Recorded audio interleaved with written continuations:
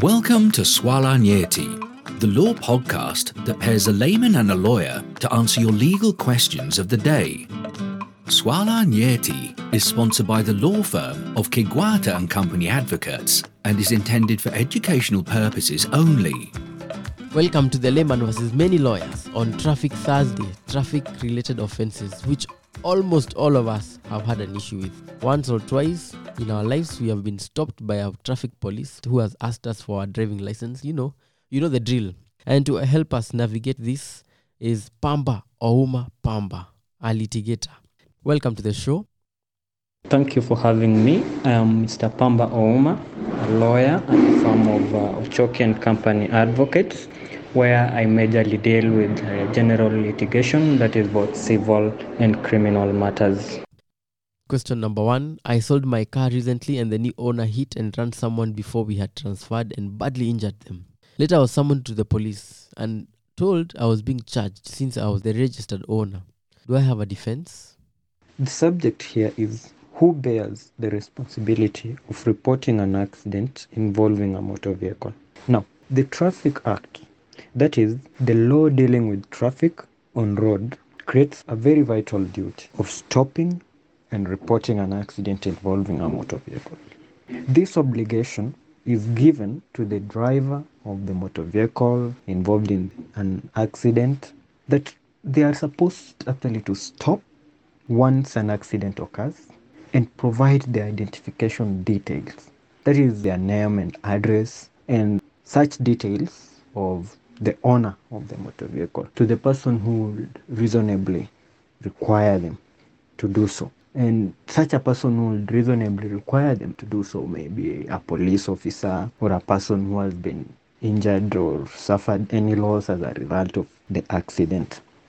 And the driver is also charged with the responsibility of reporting the accident at a police station or to a police officer as soon as sensibly possible, which period has been, by the Traffic Act, capped at 24 hours of occurrence of the accident. Now, it is important to note that the owner of the motor vehicle also has a duty to supply the police with all information that is useful for identification of the driver involved in an accident. And from our situation, this report wasn't made. Hence, the summons by the police to the registered owner of the motor vehicle, who, as we've been told in the question, had already sold it and is yet to transfer to the buyer. Now, as I've already said, the duty to report rests with the driver. What the registered owner will need to show is that they were not the driver of the motor vehicle at the time of the accident. Firstly, this can be by way of providing the police with information that will point towards the driver. And the sale agreement for the sale of this motor vehicle will be very useful at this point, just to demonstrate that the registered owner had already parted with the possession of the motor vehicle. And by the way, also by doing so, they will also be discharging the obligation of the owner, providing information that I've already spoken to. And secondly, should the police even go ahead and charge this person, they are likely to be acquitted of the charges, since the prosecution is required to show that he was the driver of the motor vehicle involved in the accident and that he failed to report the accident. And clearly from our situation, he wasn't, as he had already parted with the possession of the motor vehicle. Question number 2. I was making a right turn on the road when a speeding overtaking matatu crashed into me. The matatu denied liability and the policeman claimed he would have to get the motor vehicle inspection unit to assess both cars before determining who is on the wrong. Is this the procedure? Firstly, we have to appreciate that liability in motor vehicle accidents may be informed by various factors and aspects. Apportioning it may also be guided by various sources of information. It may be guided by independent persons or witnesses who saw the accident happen, the information given by the drivers. The scene itself is an important part in determining the person to blame in a motor vehicle accident.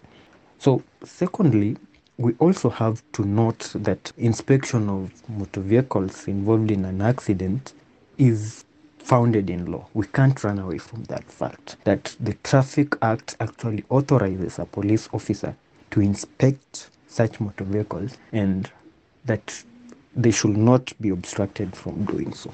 Now, to turn to whether post-accident motor vehicle inspection is the best way of determining how to apportion liability, I'd say that that is subject to a lot of technical effects, such as in terms of the material used in building the body and the size of the body, and may lead to a deceptive outcome if that is what we entirely rely on.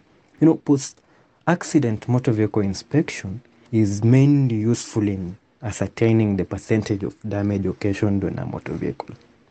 This comes in handy when the owner probably wants to sue for compensation or possibly claim indemnity from their insurance. And whereas it is important and right for post-accident inspection to be conducted, it will, in my view, do little in determining liability, as I've already noted the outcome might be deceptive.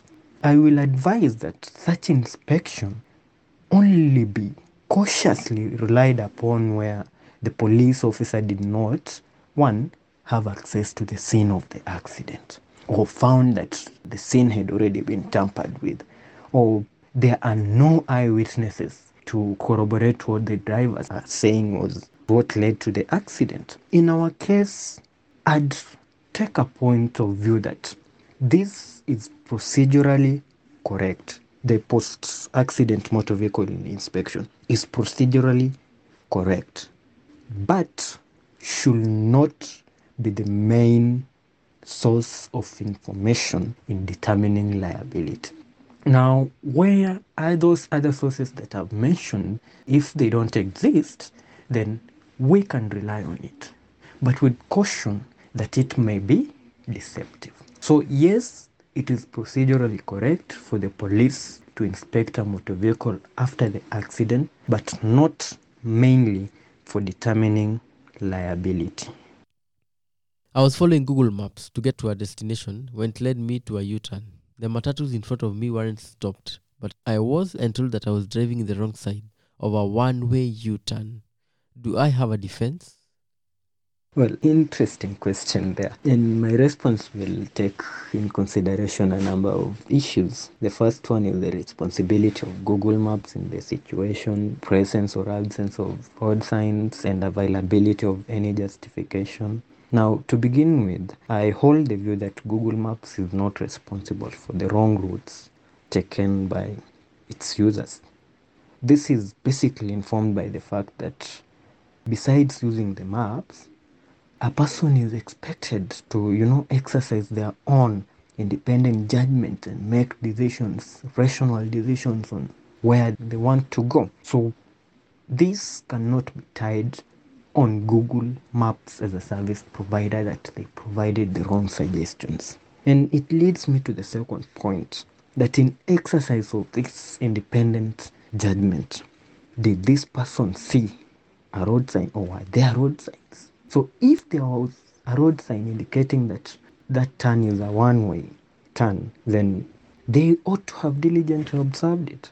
But if there was none, then the person was not expected to know the fact that the turn was one way. And now I turn to the fact that there were other vehicles using the same U-turn as the person in our case, and those vehicles were not stopped.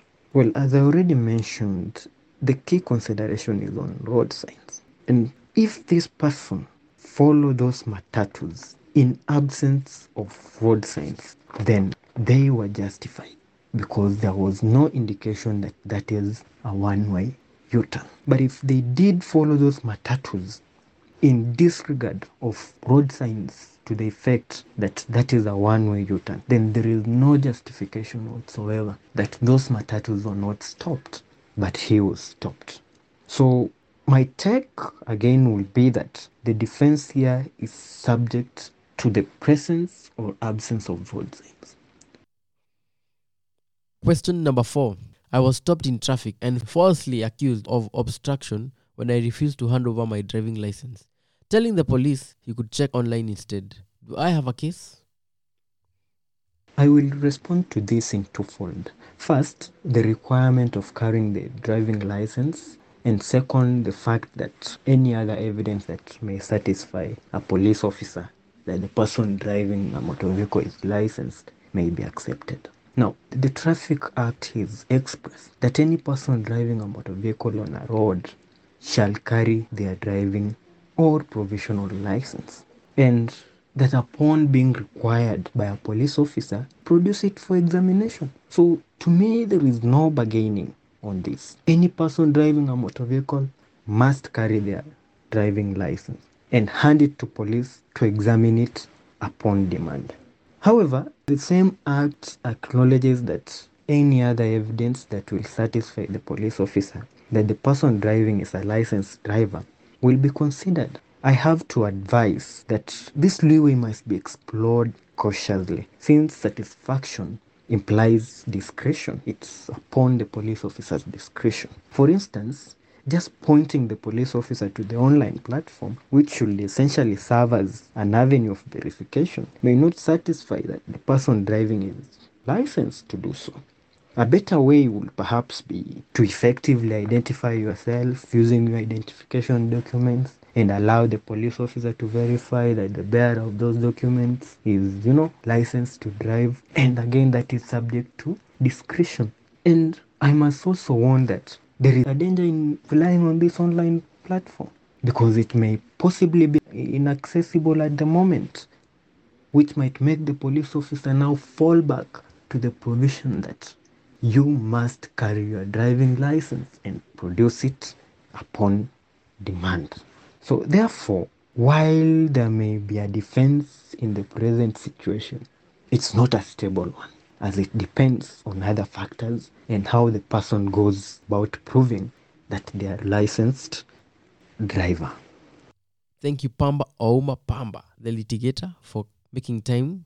It was a pleasure being on the podcast today. Thank you and goodbye. And we hope to have you on our show again in future. Tomorrow we'll be dealing with issues of personal finance. So join us for Fuliza Friday. And from us at the studio in Swala Nyeti, thank you very much for joining us and have yourself a lovely day. Goodbye. You have been listening to Swala Nyeti. If you have a legal question that you want answered, send us a WhatsApp message on 0708 111 222 or email us at admin@swalanyeti.org. You can find downloads to all our podcast episodes on our website www.swalanyeti.org.